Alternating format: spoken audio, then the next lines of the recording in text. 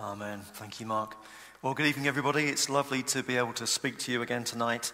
We're going through this strange time together, but whenever we go through strange times, it seems that unlikely heroes emerge. I suppose we've had Captain Sir Tom that we have celebrated this week, but also a week ago, none of us knew about a lady called Jackie Walker.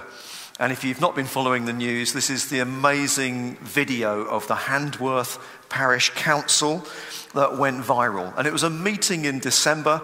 It was a very British thing, a local parish council. And it's everything that you kind of imagine about local parish councils, but to the extreme. Some people were overly emotional and completely lost it. Other people were just very British about it all and extremely embarrassed about what was going on. And I think it's because they were talking about one of those things that British people get very hot under the collar about. It was planning permission. And I don't know about you, but I was always told when I was growing up that in polite society, you don't talk about money or faith or politics. Well, we're not going to be talking about politics tonight, but we are going to be talking about the first two. So this could be quite an awkward or of us. And I've discovered that people can get very emotional when it comes to money. I often make a bit of a joke about not being that emotional myself.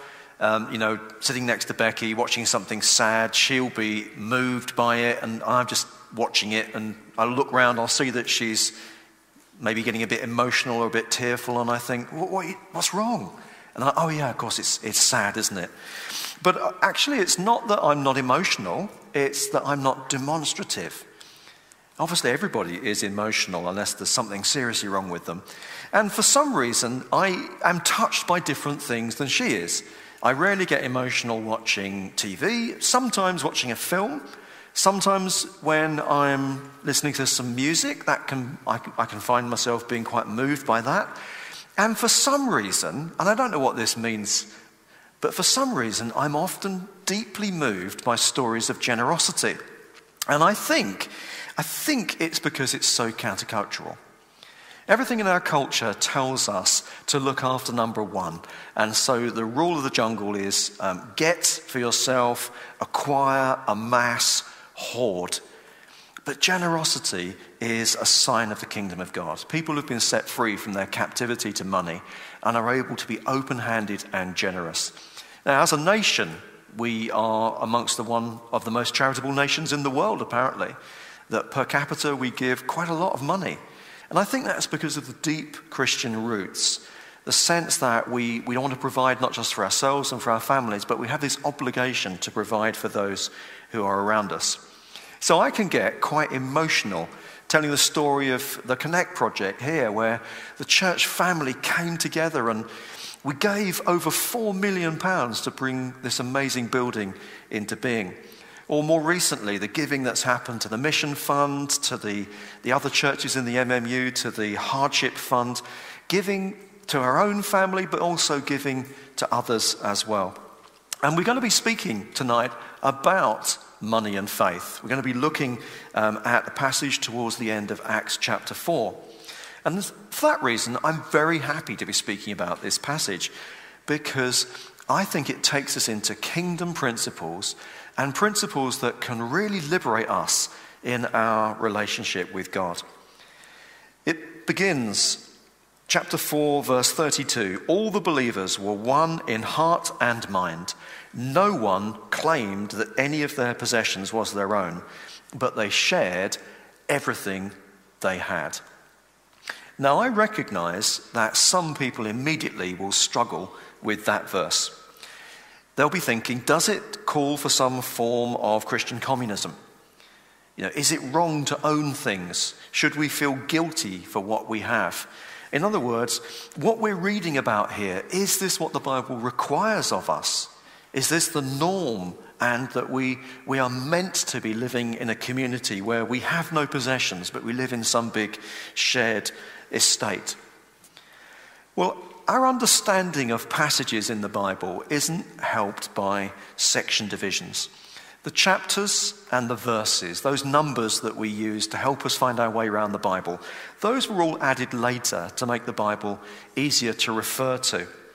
And so some commentators treat the section that we're going to be looking at tonight with the one that comes afterwards. So we're going to be looking tonight about how the early church was marked by generosity, and a particular act of generosity from Barnabas towards the end of the passage. And then we go into chapter 5, and chapter 5 talks about the hypocrisy of another couple, Ananias and Sapphira, who did exactly the same thing as Barnabas, but exaggerated the amount of money that they were bringing to the church. And it's a terrible and slightly scary story because they drop down dead with the judgment of God on them. Now, obviously those two passages do go together. But actually, to really understand this passage, I want to suggest that it goes with the passage before. And that means that this is part of a much bigger story. So I read the first verse of the bit that we would normally read as the section, but I want to suggest that this is part of the story of what's been going on in the early church since Acts chapter 3. So in Acts 2, we had the story of Pentecost, the giving of the Spirit, the outpouring, the preaching of Peter that led to thousands being converted, and then a little glimpse of the life of that early community. And then Acts 3 and 4 tell another story of an outpouring of signs and wonders this time, and the church not holding back. It begins with Peter and John going up to the temple to pray, and they meet a beggar. And famously, Peter says, "Silver and gold have I none, but such as I have I give to you. In the name of Jesus, rise up and walk." And the man is healed and goes around proclaiming that this healing has been done in Jesus' name. This gets the apostles in trouble. They're arrested because it's unsettling the crowds, and they're tried. And before the council, they are warned not to speak anymore in the name of Jesus. But the believers gather together and they pray that God would do two things. Firstly, that he would give them boldness to continue to preach the gospel even in the face of threats. And secondly, that God would do what they can't do. God would turn up and do what only he can do, which is he would stretch forth his hand and he would perform signs and miracles and wonders. Boldness for them, power from God.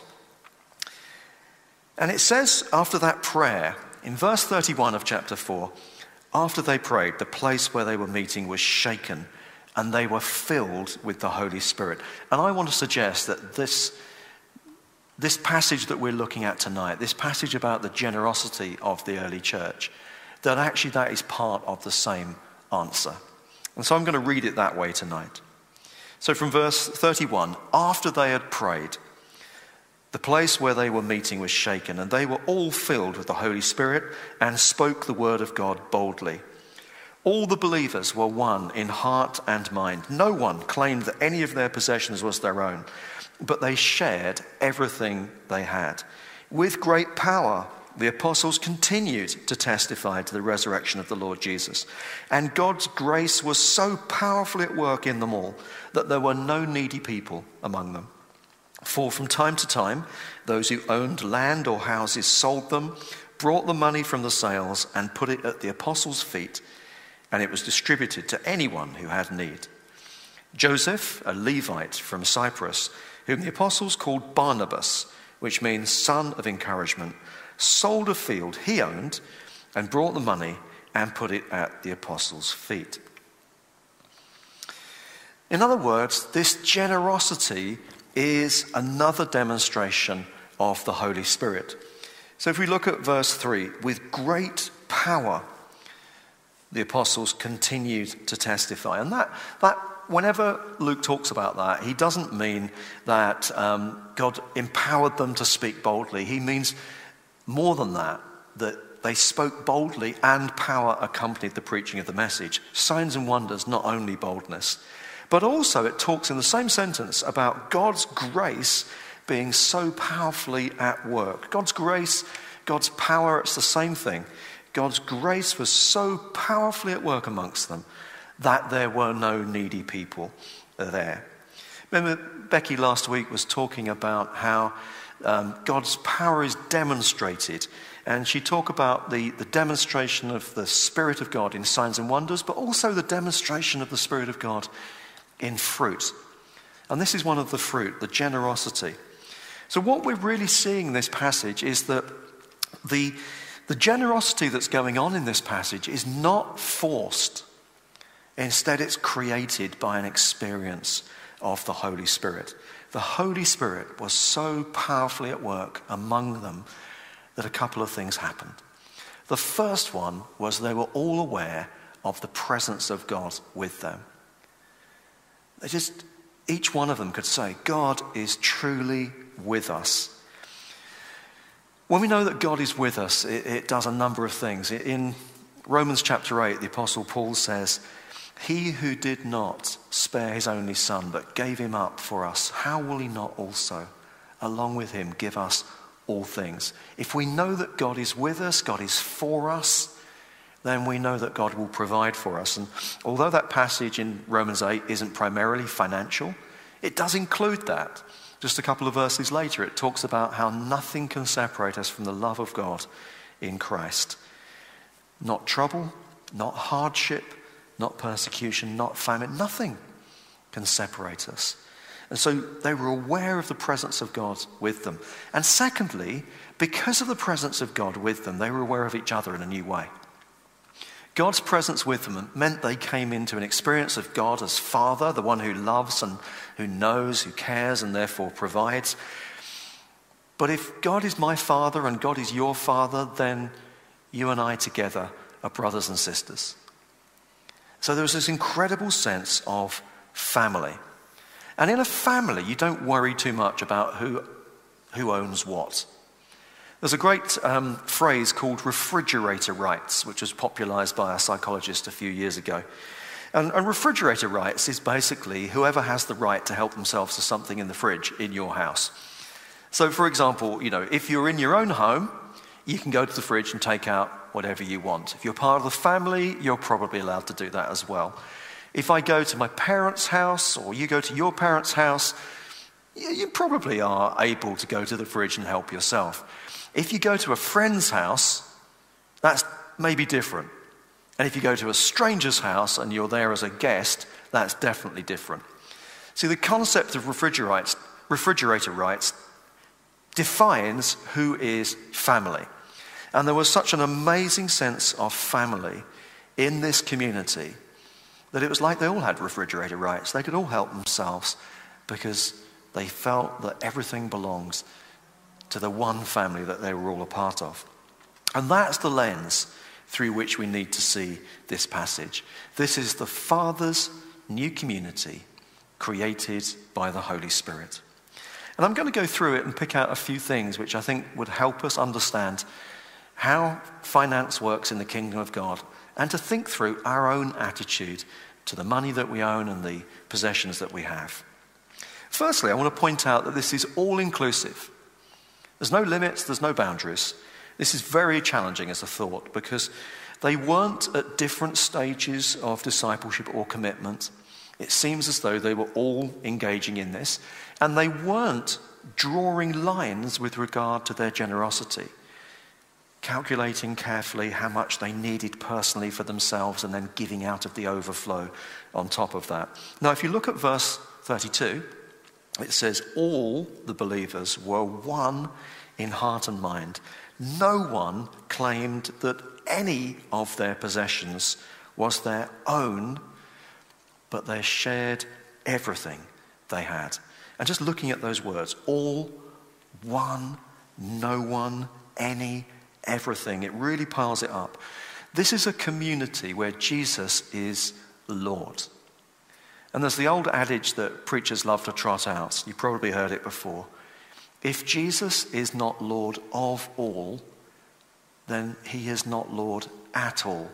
In other words, you can't call someone Lord and then retain a part of your life or retain a portion of what you have and say, you're Lord, but this is mine. That would be to deny the lordship or the meaning of that.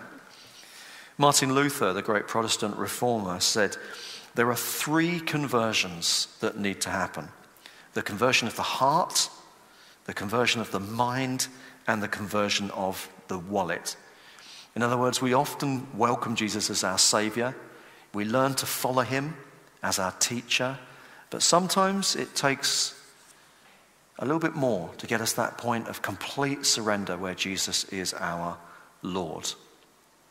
So that's the first point. The second point I want to make is that they were living in an ongoing experience. This wasn't something that happened in the heat of the moment.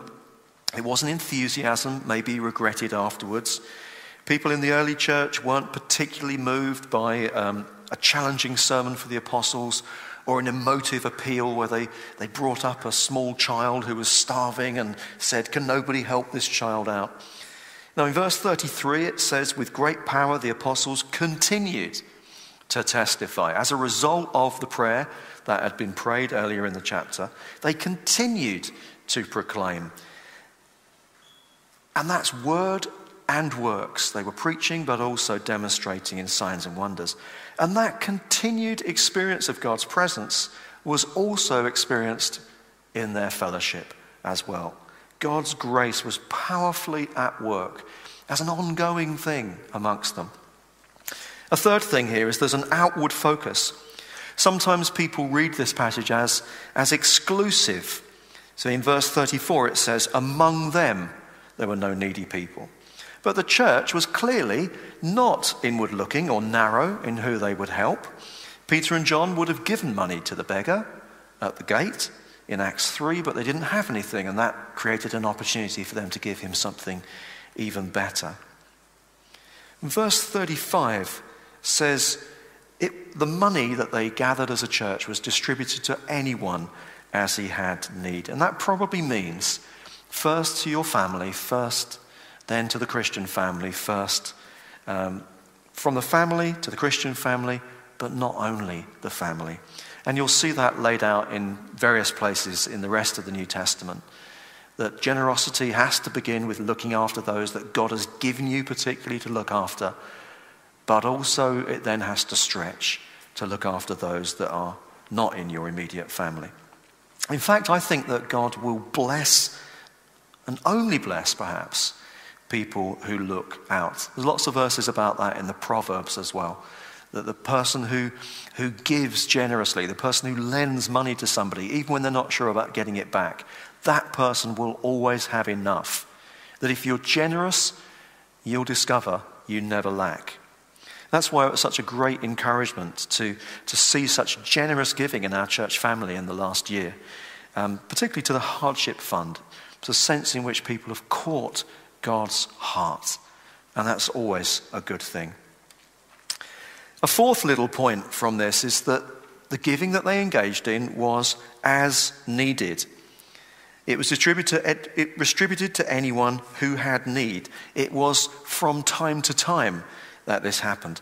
In other words, this wasn't the tithe, giving a tenth as a recognition that everything we have comes from God. The tithe obviously was planned, but this was something more spontaneous. So verse 34, from time to time, makes it clear that it wasn't forced or even expected of people. There were still differences in wealth between the believers, but no division. Jesus had wealthy followers who supported and enabled his ministry. And I love what John Stott writes. John Stott writes about this passage, although in fact and law they continued to own their goods, yet in heart and mind they cultivated an attitude so radical that they thought of their possessions as being available to help needy brothers and sisters. Fifthly, the way that they gave was accountable. Note that the giving was through the church by being laid at the apostles' feet. And that way it could be even-handed and open. And it's a good reminder, we give first and foremost to God. You know, sometimes people say, do I get to decide what I do with my tithe? When I tithe my money into the kingdom of God, do I decide where it goes? Well, I've always felt that on the basis of what it's written in Malachi, we bring the tithe into the storehouse because it's a gift to God. And it's not really for us to determine how it should be used. That's what offerings are all about. That's where we do that little bit extra above what God has required of us. They took their money, they laid it at the apostles' feet. And that way, it was a gift to God, even when they were giving to his family. That made it worship. There's a balance, isn't there, between being spontaneous and accountable. We need to be moved by the Lord, but we also need to recognize that money is such a strong spiritual stronghold. And sadly, Acts goes on to tell us in chapter 5, as we said earlier, about bad motives, making yourself look good. And in Acts chapter 6, about contention, because the giving is not being used even-handedly and different groups are being preferred over others. And so the apostles need to create systems. In Acts chapter 6, they choose 7 people, they make them deacons, they put them over that particular ministry. In the pastoral epistles, as I said earlier, there's quite a lot of teaching about how to administer funds and who gets to access them, how to work this in the Christian community. So there's a lot of teaching in this passage. But above everything else, the key to this passage is that it was a community created by the Holy Spirit. This is actually about a culture of generosity. It was something that was caught and that spread. And because this culture is created and sustained by the Holy Spirit, when the Holy Spirit is powerfully present, great things are possible in terms of giving. I'm always reminded of one story that powerfully moves me because I had a front row seat for it. This goes back to 2013, and Becky and I were on the leadership team of New Wine and gathered at a summer conference. And we found out that the day before one of our speakers was due to speak, he was coming from Uganda. He'd not been granted a visa. So we found ourselves one man down for a morning Bible talk. And so we started looking at each other on the team, who's got a word that they really feel is powerful and they should be stepping forward and doing this talk. And none of us really felt that we had anything specific that we would, feel that was definitely anointed by God for the next day. And so we said, well, has anybody seen anything on their journeys around the sites? And Mark Mellowish reminded us that he'd been taking round the Archbishop of Canterbury the day before, and when they'd walked into the young person's venue, they'd heard a young youth worker called Steve Morris, a youth worker from a church in Chafford 100, not a million miles away from here. And he'd been speaking about a project in South Africa, and you could tell the young people themselves were incredibly moved and had started an offering for this project. The project was to build a school and a centre for training. It was to enable all the people living on a township not to have to walk through a very dangerous, gang-infested, drug-ridden area, but instead to have a school where they were. And this young chap, Steve, had preached so powerfully that when the Archbishop had come in, something like 1,000 young people were kneeling on the floor in prayer and had started an offering for this particular work. So we asked him to speak. So at about half a day notice, Steve had to stand up in front of 5,000 adults and to give this talk. And he spoke really well. It was really moving. As he got towards the end of his talk, he started to share how he and his wife had felt we need to be all in on this. We need to stop being so careful. We need to trust God, and we need to give money that we'd been saving as a deposit for our first house. And so he was telling that story, and as he did it, he wandered over on the stage towards the right-hand side and started speaking to the crowd that were over there. Because Becky and I were sitting on the front, we had a front row view of a lady coming from the left who came up and laid £20 on the corner of the stage. And he hadn't seen it, and so he carried on speaking, but because of her example, gradually, people from all over the auditorium started coming up and putting money on the platform. After a while, he realized what was going on, and he said, look, I haven't asked for anything, but people just kept coming. We got a shot of what the stage looked like afterwards. The young people had brought their offering in. Let's have that picture on the screen now, please. What you can see there is buckets of money. I think in about 5 minutes, we saw people pouring out from the aisles from all over the auditorium, about £30,000 given in notes. By the end of the next couple of days, that had gone to £50,000. It just kept on going up through the week. And I think in the end, we managed to give £100,000. And that was on top of all the other offerings that were taken that year at that festival. See, his example of being all in, sold out for the kingdom of God. His example with his wife of their generosity, of giving something that they were saving for themselves and for their future. Trusting God for their future, but giving in to the need that had captured their heart. That set other people free. When Jesus talks about money, he connects the spiritual with the financial again and again. Jesus talks about money more than anybody else in the Bible. He says, put the kingdom of God first and material things second. But he does say there is a connection. You love God and love your neighbor. Seek the kingdom of God first, and everything you need will be given to you. When we pray, your kingdom come, it comes before when we pray, give us today our daily bread. So there's a kingdom principle going on here. And getting it right, in my experience, is a major doorway to spiritual promotion.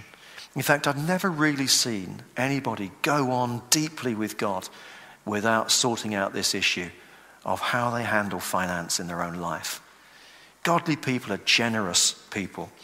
We're introduced right at the end of the passage to a man called Barnabas, who sold a field that he owned. It just says a field that he owned. Maybe he had more. But he sold a field that he owned, and he brought the money and he put it at the disciples' feet. See, we have the opportunity to use the things that we have been given in this life. When I preached this morning to the 9:15 service, afterwards Alan Hitching sent me an email and said, it's really interesting, of course, that just a few chapters later, at the beginning of Acts chapter 8, persecution comes and they're all driven away. They lose everything they have. See, worldly wealth is uncertain. We don't know for how long we're going to have it. We shouldn't put our trust in it. We should put our trust in God, who richly provides all that we need. It's interesting that Barnabas sold out, giving generously. This is the first thing we hear about him. But he becomes a major figure in the rest of the book of Acts.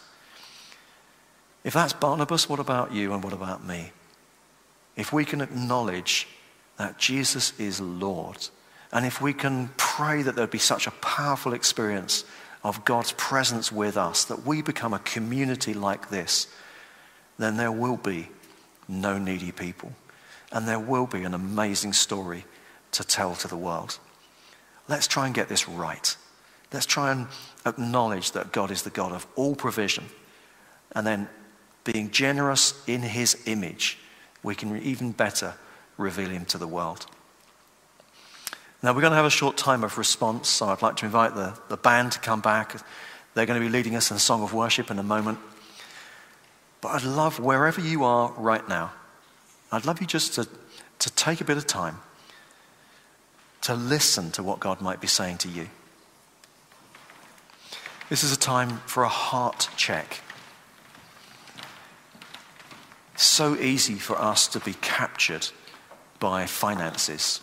Jesus talks about finance as a god. He refers to it as mammon. And he says that this god, mammon, can be a master in your life. And if that God is a master in your life, then it's not possible for you to truly have God as your master. No one can have two masters. You end up serving one. So, Father, send the Holy Spirit. We pray the Holy Spirit would come on us as a community of believers, united together, brothers and sisters, through Jesus with the same Heavenly Father.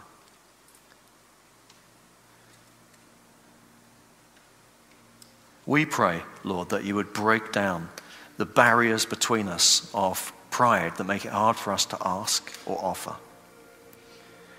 We pray that you would break down the barriers of fear that grip so many of us, where we're still in bondage to mammon.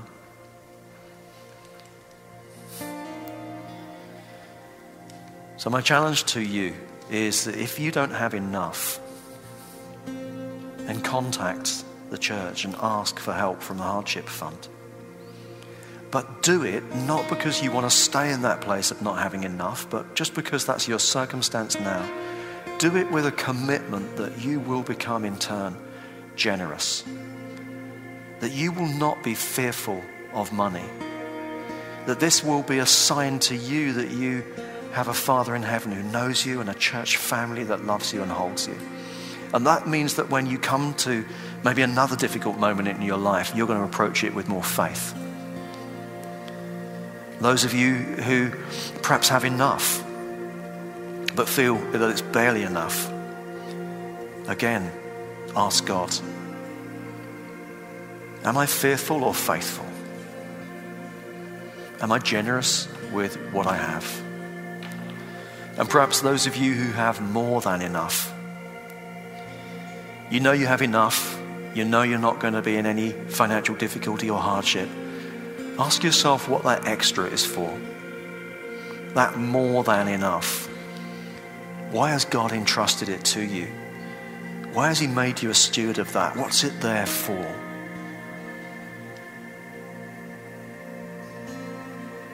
Lord, make us generous, that we would be recognized as those who are children of a generous God. As we worship, let Jesus capture your heart, and let anything else that might be holding a place in your heart, let it be gone. We come to Jesus, all to Jesus. I surrender.